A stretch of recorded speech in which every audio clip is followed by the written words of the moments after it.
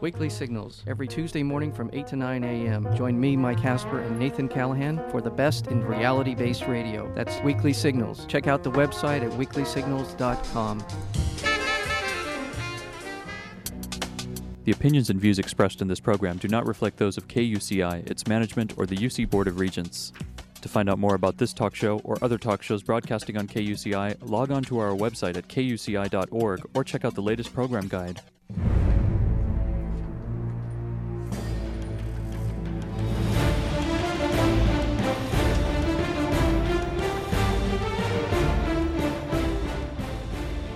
You're listening to KUCI 88.9 FM in Irvine and KUCI.org on the web.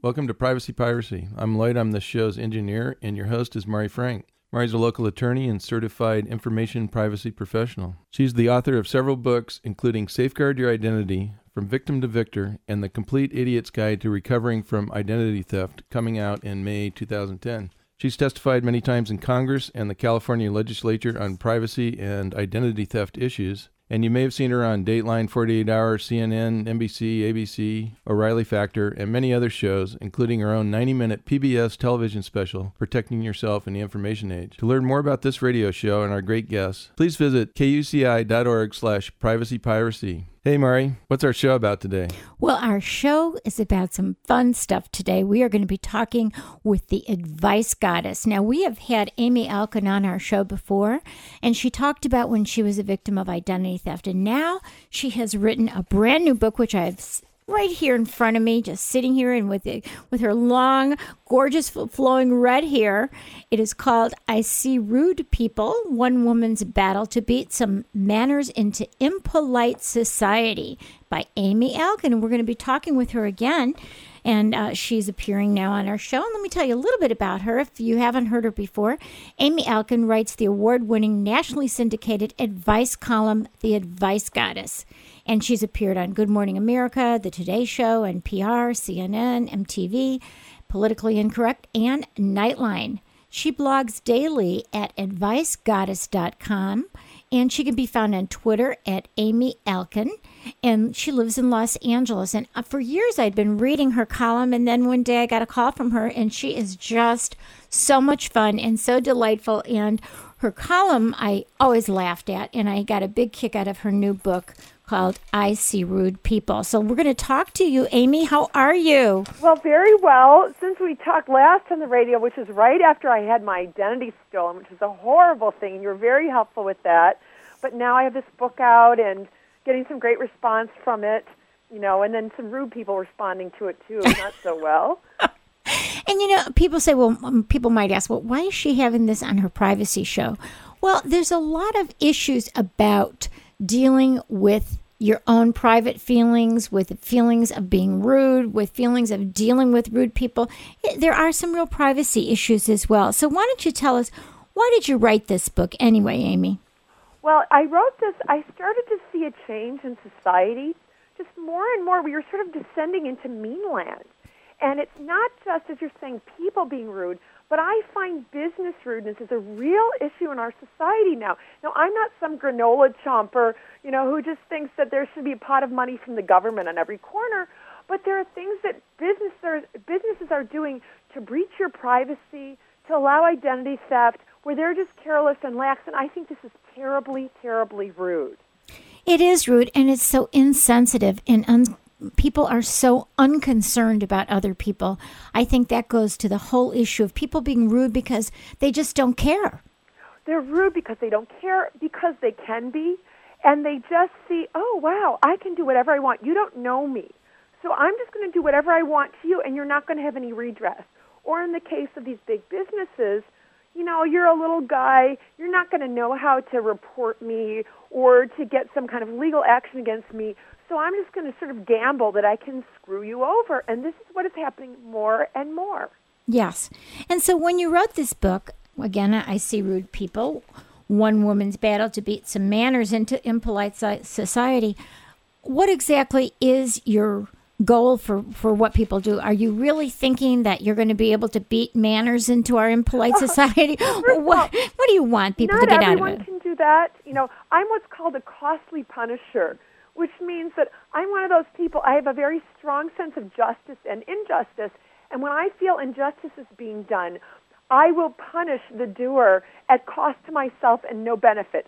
So if you're on your cell phone in Starbucks and you're shouting and everyone's bothered, I'm not going to win $1 million in the lottery if I ask you, would you mind keeping it down? In fact, if you're armed, I might get blown away. Right. But I can't let us all be victimized like this anymore. I just started to get to the point where I just couldn't take it anymore.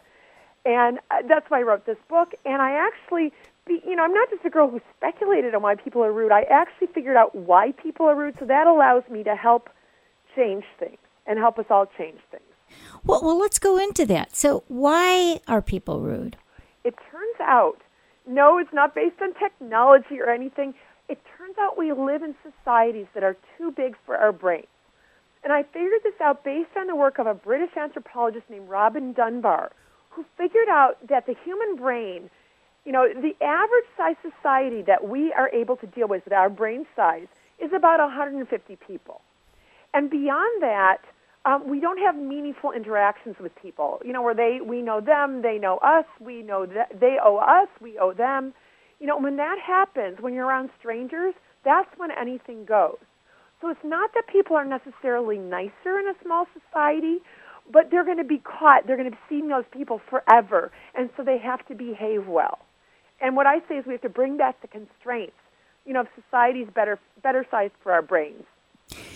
I remember many years ago, I had moved from the Chicago area to Wisconsin and then to New York. And I remember people thinking how people were so rude in New York. I couldn't believe it. And then I moved from New York to Virginia, to Charlottesville, Virginia. And I thought, oh my gosh, I must have died and gone to heaven because everybody was so nice. But it was a smaller community, like what you're talking about. People knew that they were going to see me again. I was going to see them again. And it just was, people understood that you're going to have to deal with these people again. And if you're not nice, they're not going to come back and work with you. Right. Whereas if a big company, they figure, well, if they lose you, it doesn't matter. They're going to have millions more. And so what? They don't even want to bother with you. Right. It's like if you're in a small town, you rob the bank, everyone in there is going to go home and call your mother. Yeah. And here in L.A., you rob a bank, if you don't get caught in one of those freeway chases, you're home free. You're just a face in the soup. Yeah. The big city. And so that really is a big deal. And so what I say is that we both need to, if you are a costly punisher like me, you're not one of the sort of more timid people, we need to say, hey, our attention, Mr. Cell Phone Shouter, doesn't belong to you when you're in Starbucks and the guy's taking over the entire shared space. And we need to go after the banks and these other people. If you're like me, you can do the sort of more gonzo thing. But if you aren't, just remember that our society is too big for our brains. And the thing you can do is to make an effort to treat strangers like neighbors. Do these small things for people, like if you're in a cafe and you've read the paper and someone walks in, they're looking around, they're looking for the paper. Say, excuse me, sir, would you like the newspaper? So you've noticed a stranger, thought about his problem, solved his problem, took you like 2 seconds, 2 calories, but that guy's going to be less likely to give somebody the finger in traffic afterwards. Right, like paying it forward. Yes, spread the nice instead of the mean. I'll tell you, though, you know what, as I was reading your book, I was thinking a little bit about another book I read by Dan Solove called The Future of Reputation and the Internet. And he starts out with this story how this woman in Japan is on a subway and she lets her dog poop there. And which is very rude, obviously. And people are going, pick it up. And she's ignoring them. But somebody actually videotaped it. And then it went on like YouTube. And she became so ostracized and so hated that it almost was like the fact that you live in a small society. She wasn't going to get away with it. And it really, what you do and what is said on the internet can totally traumatize and ruin your life and follow you forever. So in a way, we've gotten so big, but we have this instant kind of, repercussions of it that, somebody can videotape you or somebody can take your blog or somebody can take what you've written and forward it. So it's kind of backfiring on us as well. I actually advocate that. This is part of what I say, that to recreate the constraints of the hunter-gatherer village size, that we use the internet to shame people. Now, if you're, being shamed because you have a big nose, I think that's awful. If, however, you are like one of the people I put in my book, a guy who menaced me in my tiny toy car. I drive sort of a baby car. I have a Honda Insight. It's 1,900 pounds. He was driving very unsafely, menacing me, and ran a red light. Yes. I took a picture of him in the middle of the intersection running the red light from a stop position. Right. And put that in my book and on my blog, and I think that's good. Yes. Because even though that guy is not going to be a good guy, he's not going to change one day. Oh, I woke up, I think I'm going to be a nice person and obey traffic laws and not endanger people. But if he knows that happened, or if other people who are jerks see that, they're going to say, yes, I really want to run that red light, but there are people out there with video cameras. Right. And it's more like what you talk about in that if you're not going to have a conscience, that's going to help you to have a conscience because at least it's going to be deterrent behavior. Right. There is, I guess there's this balance that you have to worry about, that someone who puts up something that isn't true about you, and that wouldn't be someone like you, but someone who puts up something about a teacher, for example, and tries to humiliate the teacher.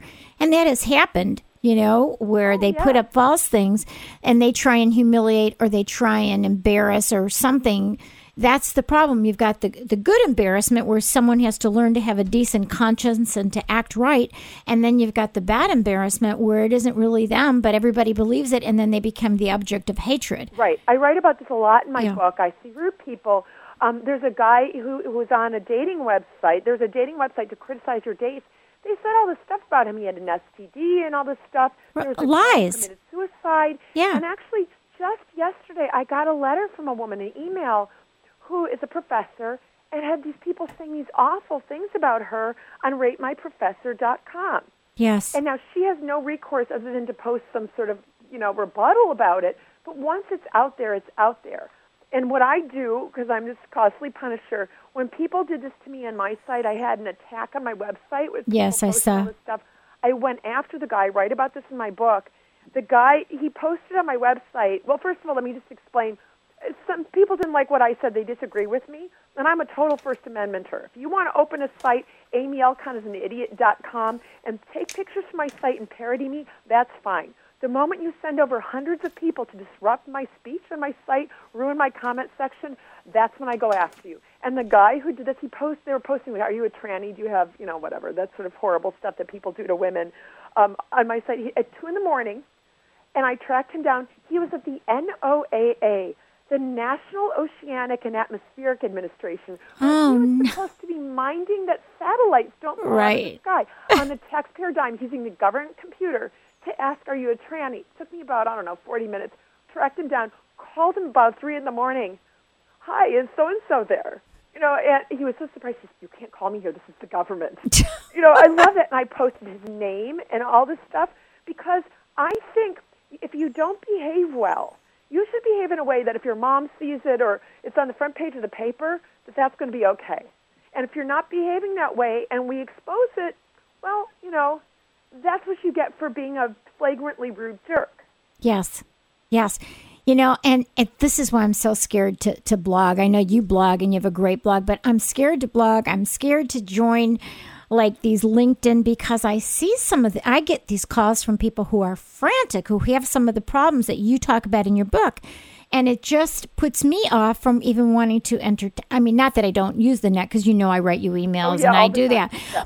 But I am worried about all these social networking sites, and I am worried about these things because so much of it can be blown out of proportion. On one hand, you talk about, yes, you can help people to have conscience, but on the other hand, it can be very, very, insidious. Yeah. Well, what kind of stuff are you talking about to that end? Like, is it attacks on looks or stuff like that? I'm talking about, saying things about people that totally isn't true. Oh, yeah. Yeah, that kind of stuff that totally isn't true. Like you're talking about in the dating site, and I haven't had a problem yet, but I do know of another lawyer. There's also rating lawyers, and I'm sure there's ratingdoctors.com too.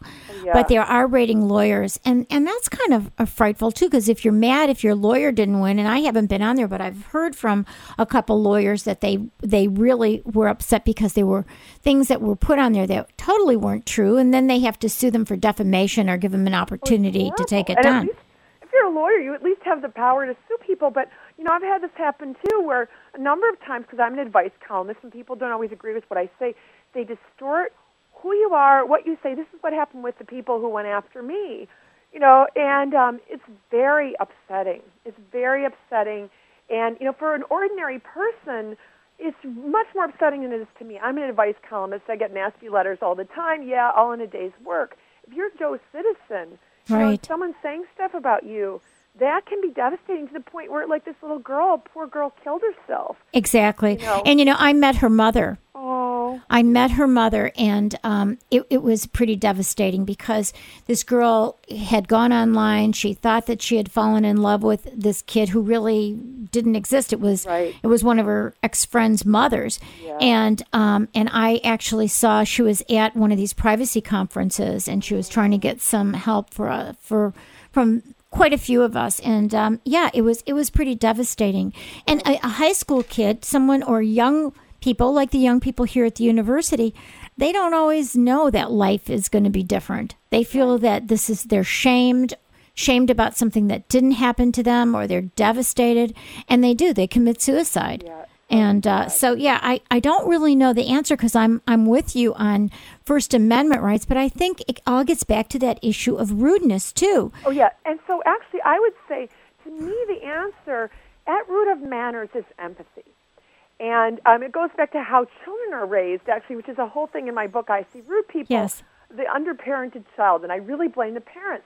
My neighbors have children. I am not a kid person. I love their children. Sometimes they wake me up. The boys at this age is 9, where they're always pounding. They're making noise on pavement all the time. That's all they do at 9 all day. That's fun. All that matters to me, even if they wake me up, I hear their parents say, Amy might be sleeping, please play in our yard, that they care. And actually, in these kids, it's very interesting because the parents are kind and caring people with standards. I came out, it was like 3 o'clock in the afternoon. I'd been sick. You can probably tell I sound a bit like Brenda Vaccaro on a Bender show. Yeah, kind of sexy. Yeah, I hope so. I was wearing a sleep mask. The little boy he was playing with his ball against the wall. I can't ask him to not play in his yard at 3 o'clock in the afternoon, sick or not. Right. I was going to sleep with earplugs in my living room. He takes one look at me. He says, were you sleeping? I must have looked terrible. I said, oh, well, yeah. And he said, I'm going to go play inside.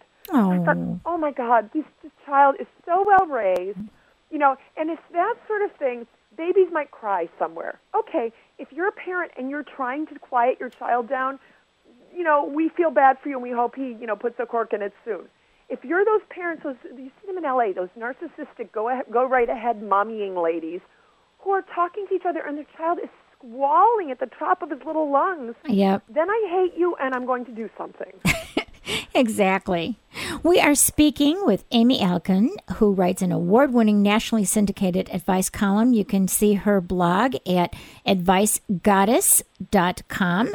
And she is the author of a new book that is just fun to read called I See Rude People, One Woman's Battle to Beat Manners into Impolite Society. And this is a McGraw-Hill book, so that's kind of fun. You could probably get it anywhere. I want you to tell the story about law enforcement, because I know you've had problems with law enforcement, and just kind of like give us a couple examples of what really pushed you, like the theft of your pink car. Right. Now, first of all, I have to say my one of my closest friends, Sergeant Heather, is a cop, so I'm not anti-law and order. I'm quite pro-law and order. But what I found out was that we in our society have very unrealistic expectations of what the police are going to do for us. If you get your identity stolen, your identity is going to stay stolen unless you go to Mary Frank. The police, they are swarmed with cases. They're not going to do anything, even in a case like mine where I'm sort of an amateur detective. I had solved cases before I had all this evidence I was pulling together. Don't care, doesn't matter. And so what I learned when my pink Rambler was stolen, which was so sad, I walked out in this car that would have been this stupid money pit of a purchase and very cute. Instead of my car there, I just felt like there was a spot of oil. And I ended up tracking my car thief all over Los Angeles for about 2.5 months. No thanks to the LAPD. I got my car back myself, and I had Marlon Brando, who was a friend, and my mother call and yell at the car thief. Yeah. Who I didn't know, by the way. Yeah, it's crazy. And, that's the sad thing about it. Even with all the different agencies now, individually, and I'm a sheriff reserve here in Orange County, and I love the sheriffs here, and I've been so pleased to see how they've been helpful to people and really tried to help victims of identity theft. But on the whole, they're so overwhelmed, like you were talking about it. Yes. They get hundreds of these cases, and they just can't devote to one identity theft victim or one victim. They're going to have to go to the big issues, the rapes, the burglaries, the robberies, right. the murders, Yeah. and it is unfortunate. Yeah, and I'm glad you put it that way, because I'm one of those people, I wave thank you to the firemen and say thank you to the police in my neighborhood. These people lay their lives on the line for the rest of us.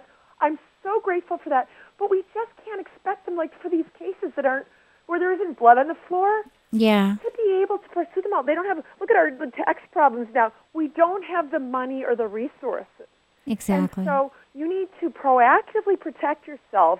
As you say, and as I have learned and said in my book, one of the things that's very important to do if you're not buying and flipping houses, and who is in this economy, to put a security freeze on your credit, which I did in 2005, which is the only reason that my nightmare of identity theft wasn't an enormous nightmare. Yes. And, and I always tell people, Google your state, and security freeze and all this stuff is there.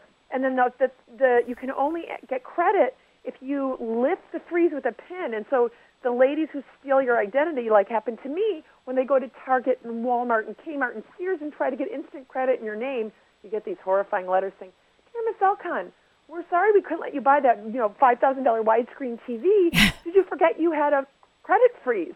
And I go, oh my, that's enough to stop you dead in your tracks for a week. Exactly. And for those of you who aren't really familiar with the security freeze, we have talked about it on our show, but there's a difference between a security alert or a fraud alert and a security freeze. If you think that your information has been stolen, you can call the credit bureaus and for free put a fraud alert on your credit report. It'll last for 90 days. And if you make a police report and go further with it, you can ask for a 7-year fraud alert. And that fraud alert says, don't issue credit without calling me first at this number. Unfortunately, if you have a fraud alert on your credit report up until now, and even as the law stands now, if a company issues credit to a fraudster and they didn't call you, they can't be sued. So what Amy is talking about is a little bit stronger, and I had actually suggested this when I testified back in 2002, and that's called a security freeze, where you write to the credit bureaus, or you call them now. They've actually changed that. You can call them, and you can put a security freeze on your credit reports, which basically locks up your credit to any new potential creditors. And what it does is you have to have a PIN, like Amy says, or like a password, a PIN number, to release the credit report. Now, if you're not a victim and you want to put a freeze, it's going to cost you $10. But if you've been a victim or you are a victim, it's for free to put the security alert on all 3 credit bureaus, and then no new credit can be issued because they won't give the credit report to Walmart or they won't give it to Macy's. They just won't even release it so that no credit can be issued. So that's what she's talking about, and that's what she did to kind of protect herself from that financial identity theft. I did that too. In 2005, my friend Kathy Sipe, who unfortunately died and who my book I See Rude People is dedicated to, was just one of those really smart people financially. She told me about that, and I thought, Kathy's smart, and that sounds like a good idea, and I did it. And I actually have said, I write it in the book, that is the best $30 for all 3 credit bureaus. So best $30 I've ever spent in my life. Yes. It's freezing my credit. There's nothing else I've ever bought that was more value for the money. And actually, they should have let you do it for free, because victims, not only in California, but victims anywhere in the country, can get a free freeze to freeze or thaw out. So you shouldn't have even had to pay the $30. This was before it. I did this proactively. So but this had done this before the identity theft. Oh, but she still got it even when. How did she get your credit then? When she? Well, because it doesn't deal with banks. It only deals with.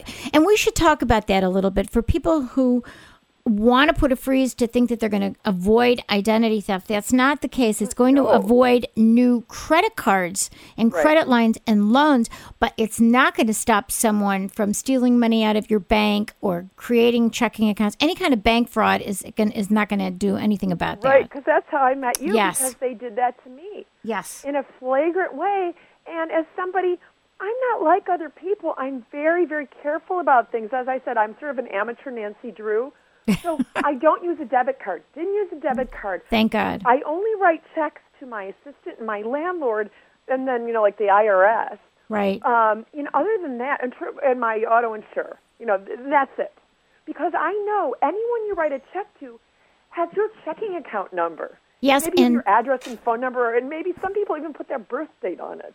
But and this is a really important thing you're bringing up, Amy. For those of you who are listening, using a check is very, very dangerous, and Amy is right. And the reason why is because that checking account number and the routing number can be just copied and put on new checks from Office Max or Office Depot, and the bank doesn't even look at whose name is on the check. They only read those bottom figures, okay? They run it through a reader. So, it could be Amy Alkin's checking account, but it says Susie Starr. Right. And it doesn't matter. And it could be an American, it could be Bank of America account, but it basically says Citibank or Chase. And it doesn't matter because they don't look at it. And all the money can be siphoned out of your account. And I hear that all the time. So that's the kind of things that Amy's talking about. Horrible. And actually, I go so far. I'm from Michigan. I'm frugal. I buy clothes on eBay. I spend, I think it's like $4.95 extra to pay my Department of Water and Power bill in Los Angeles because I will not send a check through the mail. Yes. I send one to my landlord, but I have to do that to her. She doesn't like people to show up at her house. But that's about it. And the IRS, because, anybody can open mail. Yes. They can intercept it, just not safe. So I really urge people to consider this stuff. And also to consider online banking. If you're very, very careful, online banking is much more safe than sending checks just because of what Amy was just talking about. If you set up online banking and you've, really protected your computer and you've got hardwire firewalls and you've got antivirus and anti-spyware, and you're real careful with your machine and you use it at home, you can do your online banking where you can pay from your account automatically to pay off your bills. And that's what I do. And I check my online banking 2-3 times a week to make sure that there's nothing going on there so that I would have early intervention if there was. Yeah. So that's really the safest way for paying all your bills. Yeah, and the other thing, too, is that you just reminded me of something about Wi-Fi. People use this public Wi-Fi, and there are packet sniffers. Yes. You can, if you're one of those sort of computer hacker types, even not a very huge and smart one, you can read what everybody's looking at on their computers in a Starbucks. Yes. And so I don't use public Wi-Fi. It costs me money, but I have a mobile broadband modem that I plug in. It's slower, but you know what? It's safer. Yeah. The time and agony of identity theft, your life that gets eaten. Yes, and you've experienced it. It's so horrible. Exactly. So horrible. We are speaking with Amy Alkin, who is an award-winning national syndicated advice columnist. She writes advicegoddess.com. You can read her stuff in the newspaper as well as on her blog. And she lives in Los Angeles. I used to enjoy reading all the time at the Orange County Register. I'm still in there, but I'm online. Oh, okay, because I haven't seen it in the regular paper. No, it's ocregister.com. They took a bunch of columnists online because of sort of the constraints of the newspaper business lately, but they're still there and popular. And if you go on in the lifestyle section, I'm the top of all the columnists, which is why it's great to be named. Oh, good, because I was wondering what happened to that. No, I will do that. Oh, yeah, so ocregister.com, I'm there, Amy Alkin. Amy, I'm just wondering now if I get one of those Kindles, yeah? I wonder if I get my newspaper that way, will I see it then there? Okay, because I was thinking of getting that. I love to read I like a newspaper I like to have something in my hand so I can drink my coffee and not have to sit at my computer. I know. And so that's why I was thinking, well, I know a couple of my friends have gotten Kindles and I haven't done it yet, but I'm thinking I like to read I like something in my hand. I like to sit in my little comfy chair and read the newspaper. And I don't want to sit at a computer, so that's why I was almost thinking of doing it. But if I can read your article, your blog there and your column there, that would be great. Oh, yeah, the Kindle, I actually agree with you. And it's funny that you say that, to have something in your hand, and I didn't think of online stuff, but with the Kindle, it is like that, where you have a little, you don't have to be tied and at your desk, which I don't like. Yeah, exactly. We are speaking with Amy Elkin, and I want to just mention her new book, which is so fun, and I love the cover. This is hysterical. She's standing there all gorgeous with her long red hair, and she's holding a guy upside down who was impolite, obviously, and she says, I see rude people. One woman's battle to beat some manners into impolite society, which is so funny. Thank you. And I have to say there's a woman on the bottom because I was very careful to not just have it look like only men are rude or only women are rude, because people are rude, and an increasing number of them these days. Yes, and there's a little woman there right in her other hand, and you're she's in one hand and the other one is in the other. Right. So when you're talking about, now obviously you're assertive, you are a columnist, you are a journalist, which is, thank God you're there, because you can voice for so many of us that don't have that opportunity to do that, and I think that's great. Thank you. But why are so many people letting themselves be victimized by rude people? Well, what do you think it even means to be a victim? Well, actually, I talked before about how I found through this anthropology research that it seems we live in societies too big for our brains. So we live in these modern times with these cave-age brains, and we evolved in these tribal societies where there wouldn't have been strangers. So we sort of don't have the mechanisms to deal with badly behaving people we don't know. And we have in America all these ideas about freedom and everything. People don't really understand with freedom comes responsibility, that you need to actually sort of curb your behavior when you're around other people, that it's shared space, that our attention doesn't belong to you. You don't get to seize all the available airspace in a cafe or a restaurant. Right. And this is some of the stuff, since we don't have these sort of evolved brains for this, we need to sort of recognize that and to literally say, hey, you, our attention doesn't belong to you. But with the caveat that not everybody should do that. Like you said, I'm an advice columnist. I'm in the human nature business. I have a pretty good sense of who's going to, attack me or not, and I'm a fast runner. And so not everybody can do this. But what people can do is support the sort of meddling big mouths like me, by rolling your eyes if you're upset at somebody being rude, or saying like, oh, come on, or something, or just giving us the thumbs up, because, even though I am this sort of assertive, energetic girl, it's hard. You don't always want to go speak to another adult and say, in essence, could you please use your inside voice? I know. And you were talking before, it could be dangerous. I mean, I have read articles in the paper where somebody is trying to help somebody else who's being berated, and then they get in the middle and they get beat up. Yeah. So you never know when someone's going to be volatile. I mean, because we don't know people, we have to be careful about how we are going to approach things. I mean, if someone is literally bothering you or hurtful to you, it's a good idea to make some, use all of your own politeness to say, please, I'm offended by this, or I would hope that you wouldn't act like this, or I'm not going to come back to the store, or may I speak to the manager, or something. You can do something like that. But even though we want to intervene and be a good Samaritan, sometimes we have to be really careful and call the police rather than do it ourselves. Right. And I have to say, I don't immediately get on my broom. If someone's loud at Starbucks, there's that chance. We're all human and fallible. I didn't write this book because I'm perfect and perfectly polite. Right. Maybe that person just didn't realize they were talking so loudly. So I say, would you mind keeping it down? And the people I go after aren't the people that say, oh, my God, I'm so sorry, or why didn't I take this outside? But the people who are flagrantly sort of screw you rude, and they're just like, look, I don't care. And this woman, it was so great. I was at the Starbucks I like to go to, and she's shouting on her phone, and so I asked her if she'd mind keeping it down. She got all nasty with me. And then when I was saying something back to her, she wanted to dismiss me. She said, now I need my privacy. And I thought, well, maybe you shouldn't shout your business in a Starbucks then. And you're absolutely right. I was standing in line for the movie theater, and this guy behind me was on the phone, and he's giving his credit card number. No. Oh. And I couldn't believe it. He's giving his credit card number, and he's also giving the 3-digit code on the back. No. And I turned around, and after he got off the phone, I said, I just want to tell you something. I heard exactly what you said, and I don't know how many other people did. And it's very simple for someone to just write down what you said, and we could steal your identity or use your credit card. You might want to think about being really quiet when you're on the cell phone, and not even using your cell phone for any kind of financial transactions, because it's not really that private. Right. And he just looked at me, and I said, here's my, and then I gave him my card. I love that. I said, I have to tell you, I am, this is my expertise.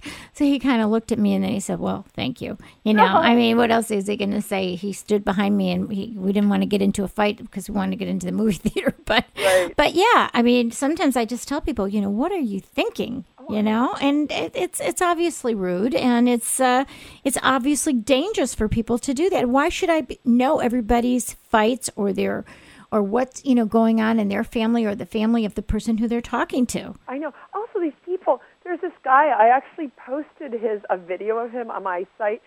I'm at the Starbucks, the same one I like, and he's shouting all his business conversations into his phone with all the stress and everything.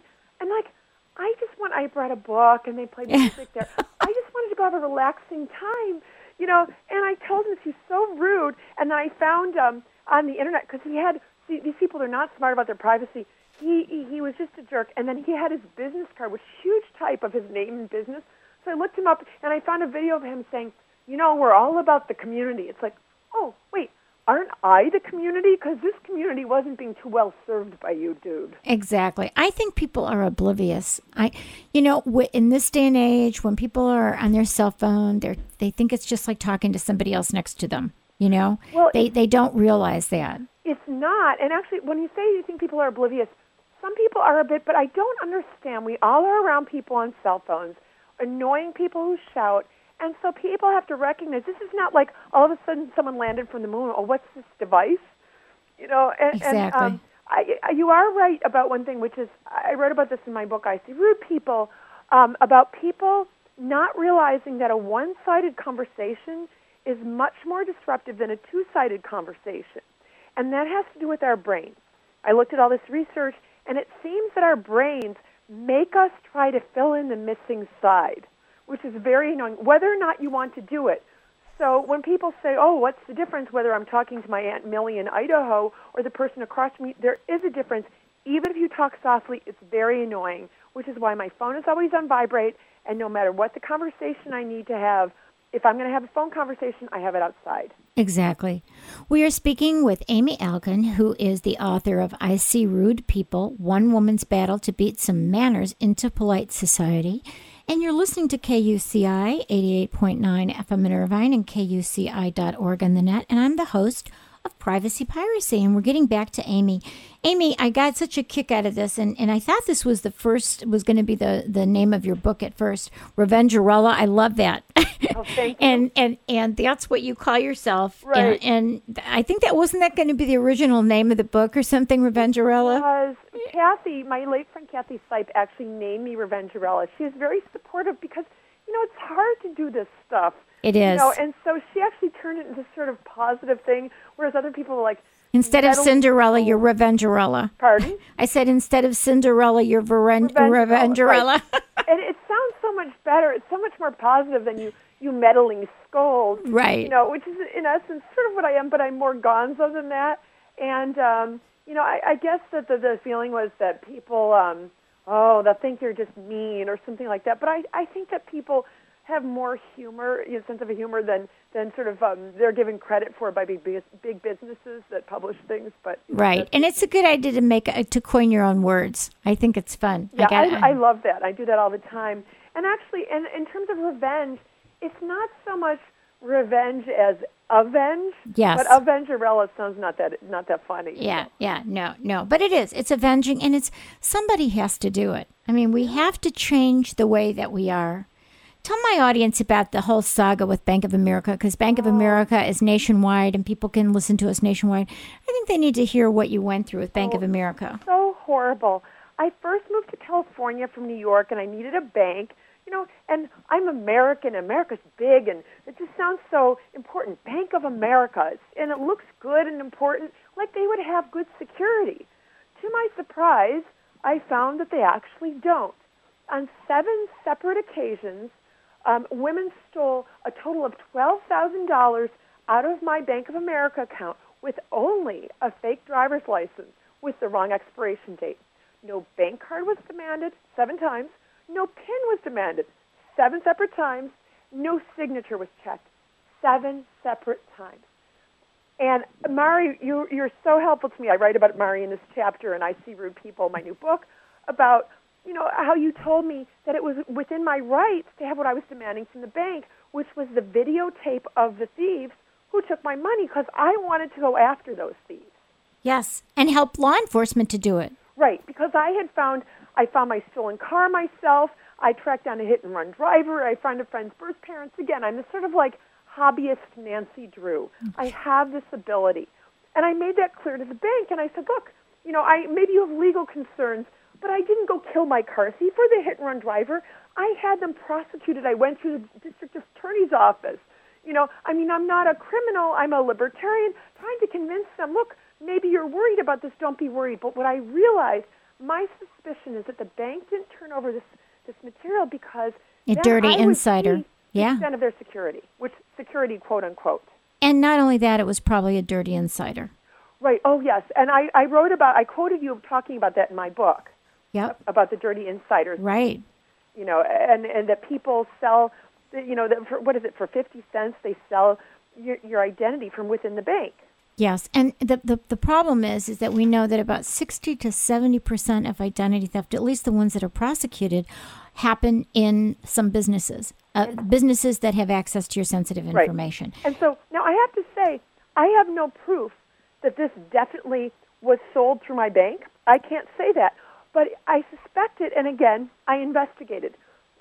Bank of America, because I'm so careful, don't use checks, don't use a debit card. I'm very, very careful with my personal financial information of my the Franchise Tax Board, the IRS, where you pay quarterly taxes, my auto insurer, and the bank. These are the only places that had some of my information. Bank of America, like your driver's license number, your checking account number. They have everything. They have everything, yeah. But the bank was the only place that had all of this information. Yes. The Franchise Tax Board doesn't have my driver's license number. Right. AAA doesn't have my bank account number stored. See, that was bad that I just said the name of my auto insurer. Yeah. I'm on your privacy. Well, that's okay, because you didn't say your account number. Right, so. No, I didn't. But I don't like to give out, I typically don't give out any information. I don't even, how people shred their old papers or private papers? Yes. I don't. I have like 15 years of my taxes and everything locked up, double locked behind all these different locked doors. Because I'm so careful. And so it's my suspicion that this happened, because nobody else had all this information, that it did happen to B of A, but I can't prove it. Yes. They were so appalling to me. All I wanted, I said, listen, I catch thieves and evildoers. I'm squeaking now. I'm so upset. I want to go after this woman. I'm a skinny white girl with red hair. This is an enormous black woman in her 40s with missing front teeth. Right. So so any kind of driver's license would look so different with her picture versus yours. Right. And so what I wanted to do, because the last place she took my money was in Auburn, California, where they have 84 black people. I looked at the demographics up there. Surely the police, this woman didn't just steal my identity.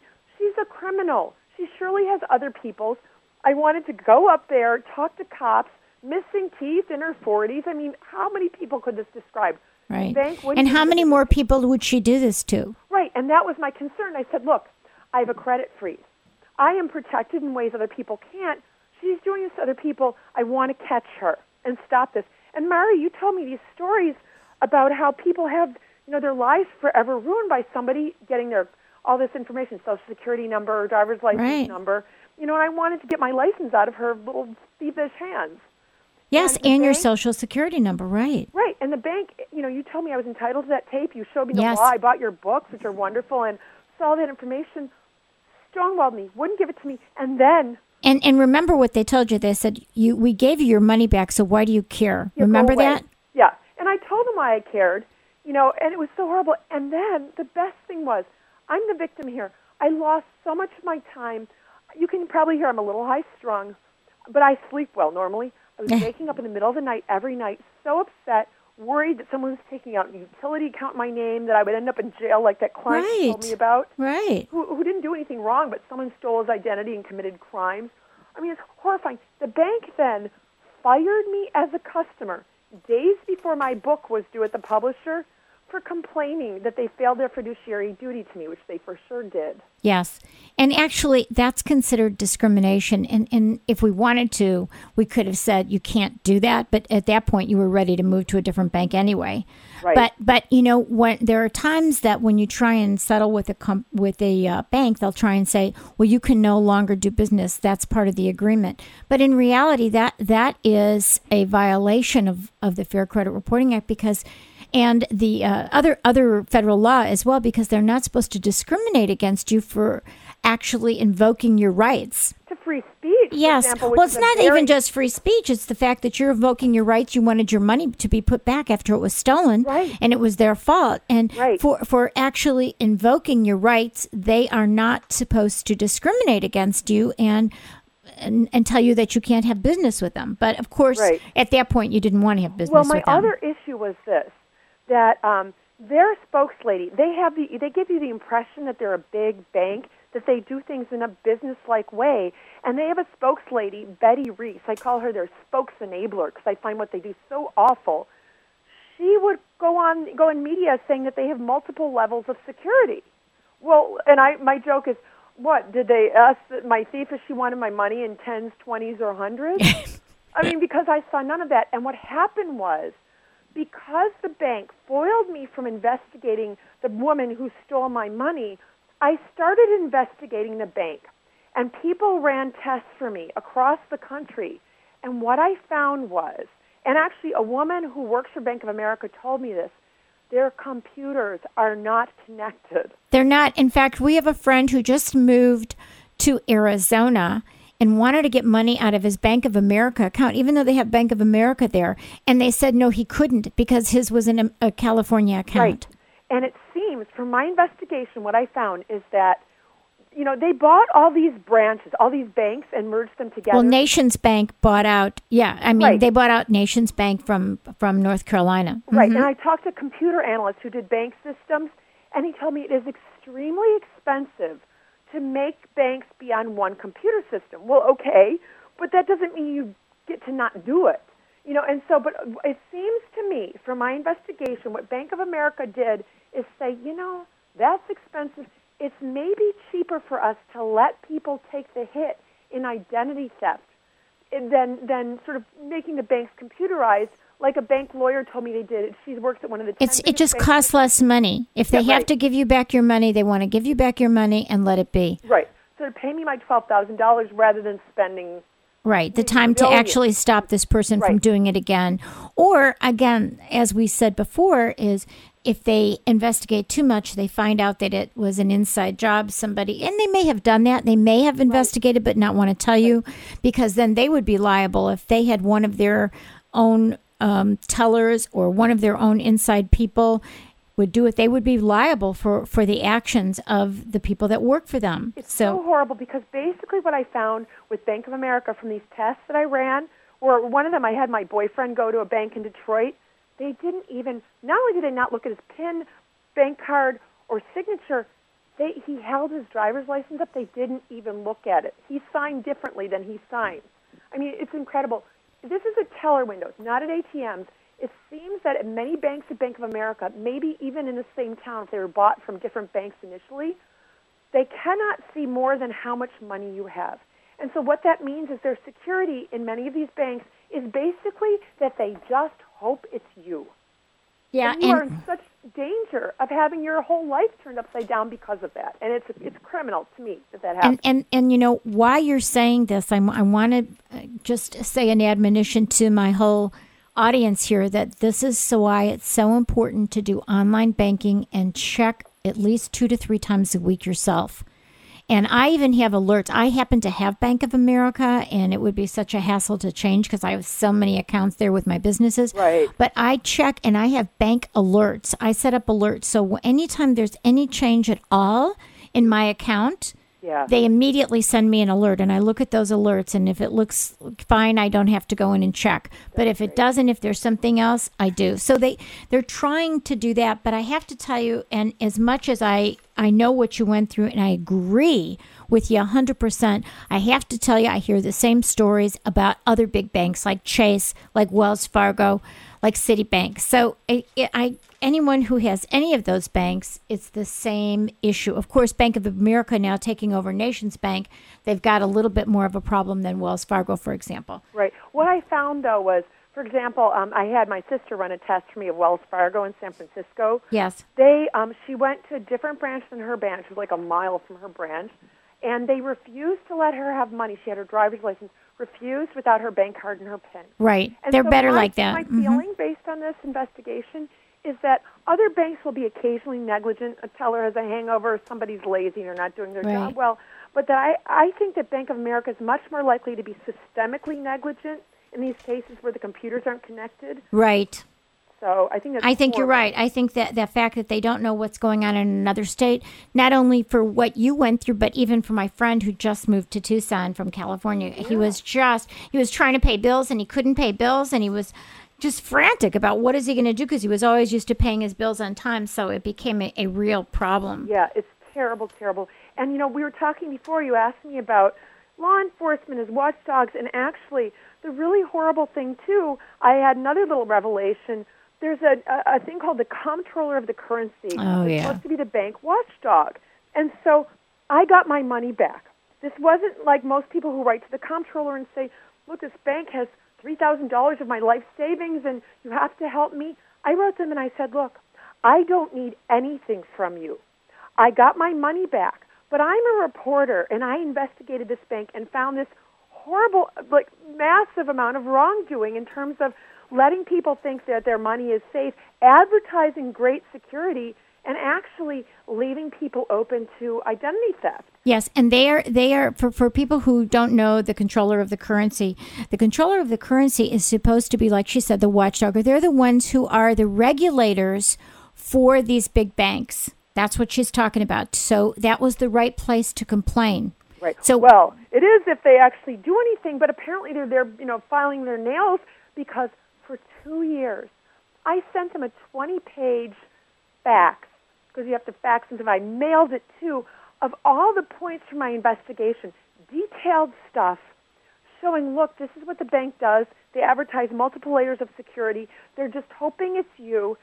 And for 2 years, they've ignored me. And I called back, and I even talked to the guy who's the head press guy there and said, look, I'm a reporter, and all this stuff that I just said. And he's like, oh, well, maybe write to the comptroller. Yeah. I mean, it's insane. And they haven't done anything. I wrote to the House Banking Committee, the Senate Finance Committee, Jerry Brown's office, Steve Cooley's office in L.A., who's the district attorney here, and I wrote to Cuomo. None of them cared.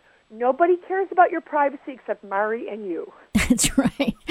And I'll tell you something. The whole issue that you're talking about the controller of the currency not doing anything they're really in bed with the although that's the bottom line. Is they're there, although they are the regulators, they really schmooze with these guys. That's why. And I just wanted to. I just was going to say that's the reason why. Right now, the administration has suggested a financial commission, a federal financial commission that would take all these consumer complaints and deal with them, because obviously the regulators are not doing that. See, I'm just not, I'm a libertarian and a fiscal conservative.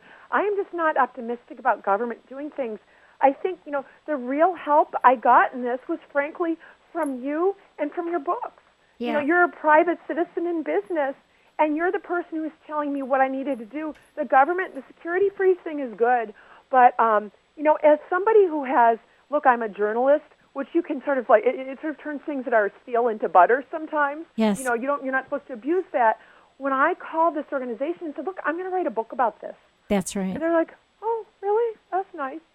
Well, when the more publicity that you get for what's going on, and it's systemic, the whole thing is systemic, and I'm not necessarily in agreement with another new commission.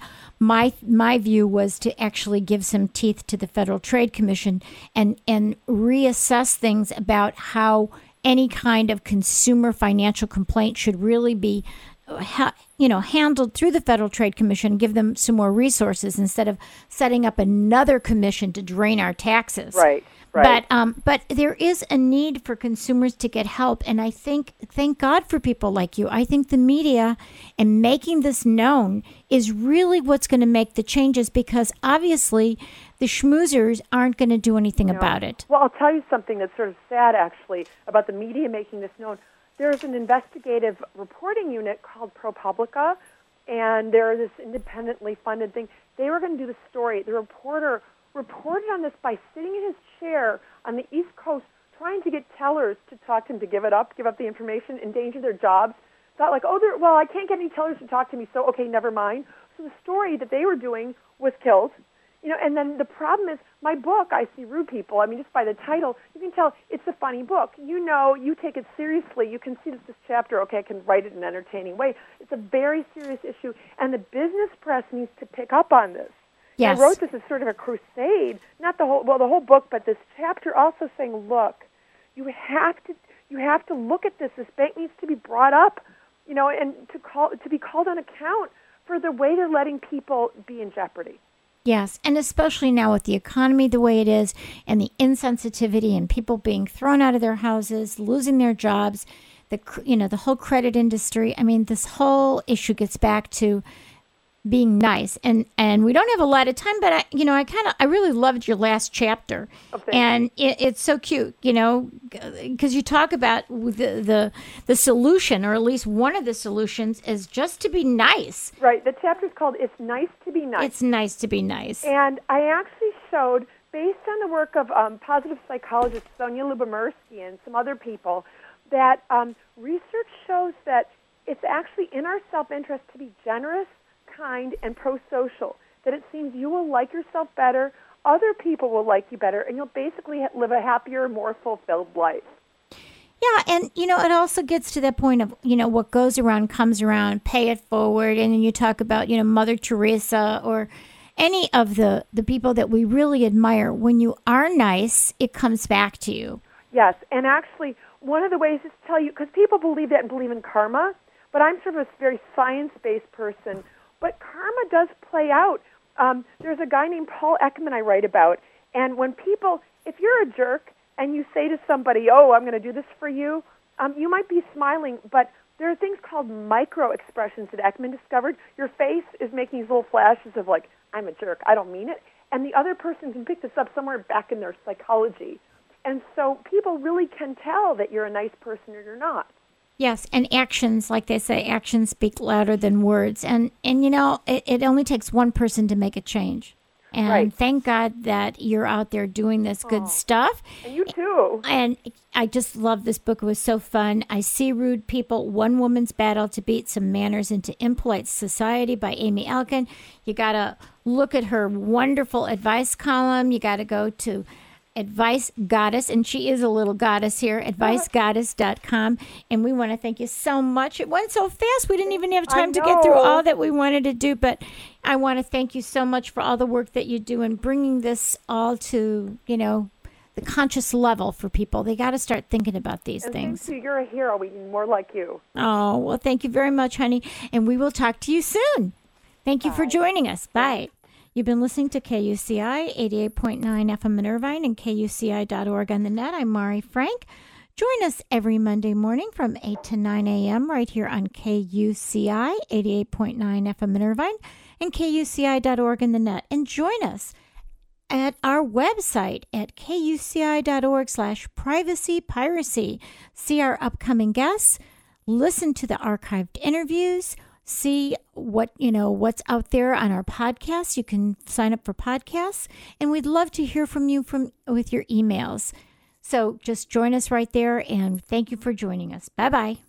Stay private. The opinions and views expressed in this program do not reflect those of KUCI, its management, or the UC Board of Regents.